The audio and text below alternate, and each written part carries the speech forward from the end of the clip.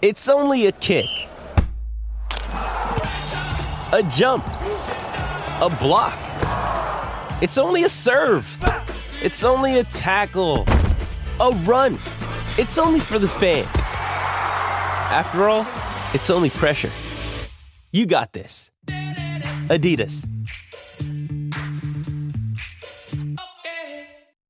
It's time for us to get to our 2023 crystal ball.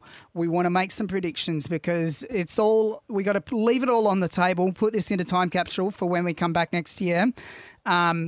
So many things up in the air with the AFL next year. So we're going to make our bold predictions, what we think will happen. And I'm going to let you fire away first, Bryce. Where would you like me to start, Tom? Well, where do you think our SA clubs are going to end up?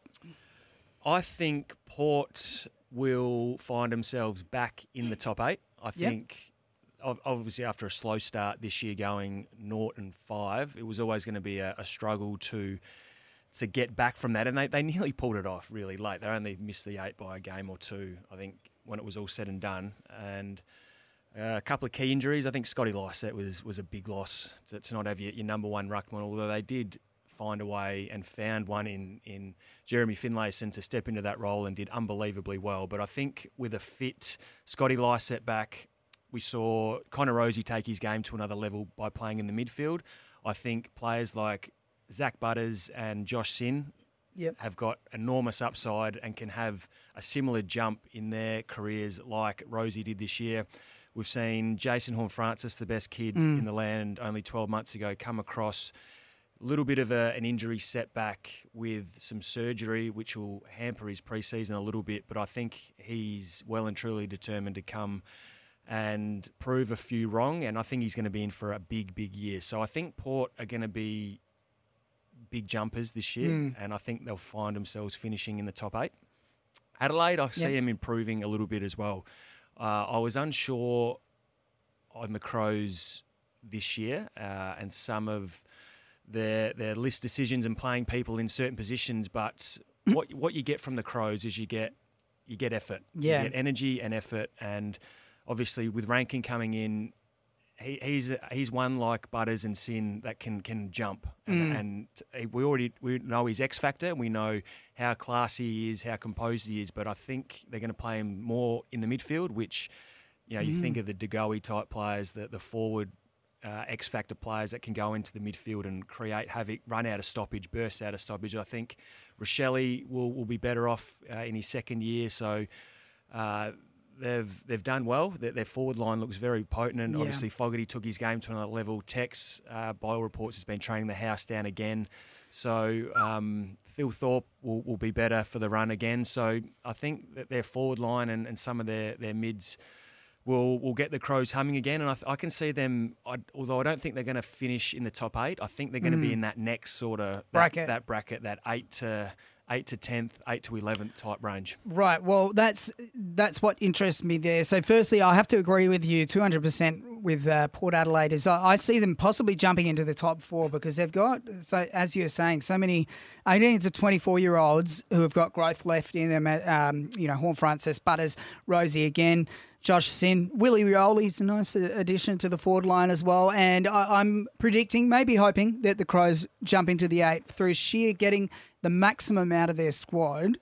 They could hopefully jump into the top 8. The only thing that concerns me from an Adelaide point of view is the defence. And they did unbelievably well and proved people, and like myself, week in, week out, that they could hold up. Jordan Butts, Worrell showed some signs. Nick Murray, these guys, I thought they might struggle against some of the key big power forwards. The duos when they've got two. The Camerons, the Hawkins, the Lynches, the Rewalts when they play these sides, but they held up unbelievably well. So if they can do that again, that will obviously hold them in good stead. But I'm just worried about Adelaide's defence probably more so than anything. Yeah, it feels like they're lacking one more star tallback in defence. What interests me with how it plays out next year is the amount of sides that I've got written down here who are vying for making the 8. So we've got Geelong, Sydney, say Port, and I reckon Carlton will jump into the top 4. So I'm sure you're pleased to hear that, Bryce. Melbourne as well. So these are sort of, top 4 or 5 sides. And then have a listen to this. Sydney, Collingwood, Freo, Adelaide, if they play to their potential, Richmond, Bulldogs, Gold Coast and the Bombers, all going into next year thinking, yep, we're going to make the 8.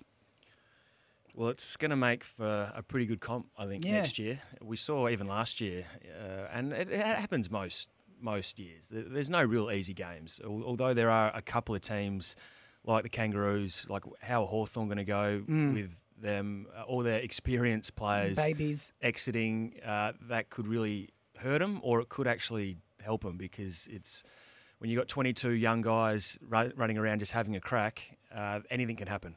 It's very unexpected. So I tend to agree with you, Tommy. My numbers, I sort of had Brisbane, Carlton, Melbourne, Geelong, sort of top 4. Then the next lot in the top 8, Collingwood, Sydney, Port, Freo. The teams just outside of that, I've got Richmond, the Bulldogs and Adelaide. Then the next bracket I've just written down, who cares? I think they're irrelevant. And then the spoon, Very professional again. I've got the Roos and the Hawks finishing wooden spoon. Competing for that spoon. I see the Hawks claiming that spoon because I was hearing during the week their average age is 22.5 years old. So that's Adelaide were the youngest squad last year, and theirs was late 23s or something. So Hawthorn 22, that's just, unheard of almost. It's young. And, I mean, I hope Sam Mitchell proves a lot of people wrong this year in what he's doing and his plans. And they might be in for a tough year potentially, but could reap the rewards in the next 2 to 3, 4 years. But I think they're going to be up against it this year. You can't take all that experience out, all those games played, premiership players in there as well, and then expect them to be really competitive. But I know Sam Mitchell's he's a pretty good operator by all reports, and I do hope he proves a lot wrong, but I think the Hawks are going to be up against it this year. Yeah, they're in for some pain. Which is no surprise. That's not a bold statement to make, but yeah. No, not quite as bold as your other statements there. But the Hawks are, in for some pain, but they're going about it the right way for a list build. They're not doing, say, what a St Kilda is doing, where I've just got them in garbage land, dying a slow death. Like, I don't know what they're... they've got a few good players, but I feel like they're all in their late 20s, and it's not going to happen for them anytime soon. No, and Max King goes down as well. Yeah. Your best player, your franchise player, your big key forward. He will get back. When that will be, round 5, 6, 7, who knows? And that's if his rehab and he has no complications with the surgery and no mishaps along the way with that shoulder. But how much influence is Ross going to have on this group too? Will he be the same coach he was all those years ago? He's apparently going to be nicer. Nicer, okay. Whether that works or not, who knows? But they're in a bit of no man's land, I think, St Kilda at the moment. Yeah, well, if anyone's going to get the best out of him, it'll probably be Russ Lyon. Those are our crystal ball tips. We're going to pop them in a time capsule and come back to them and probably embarrass ourselves next year.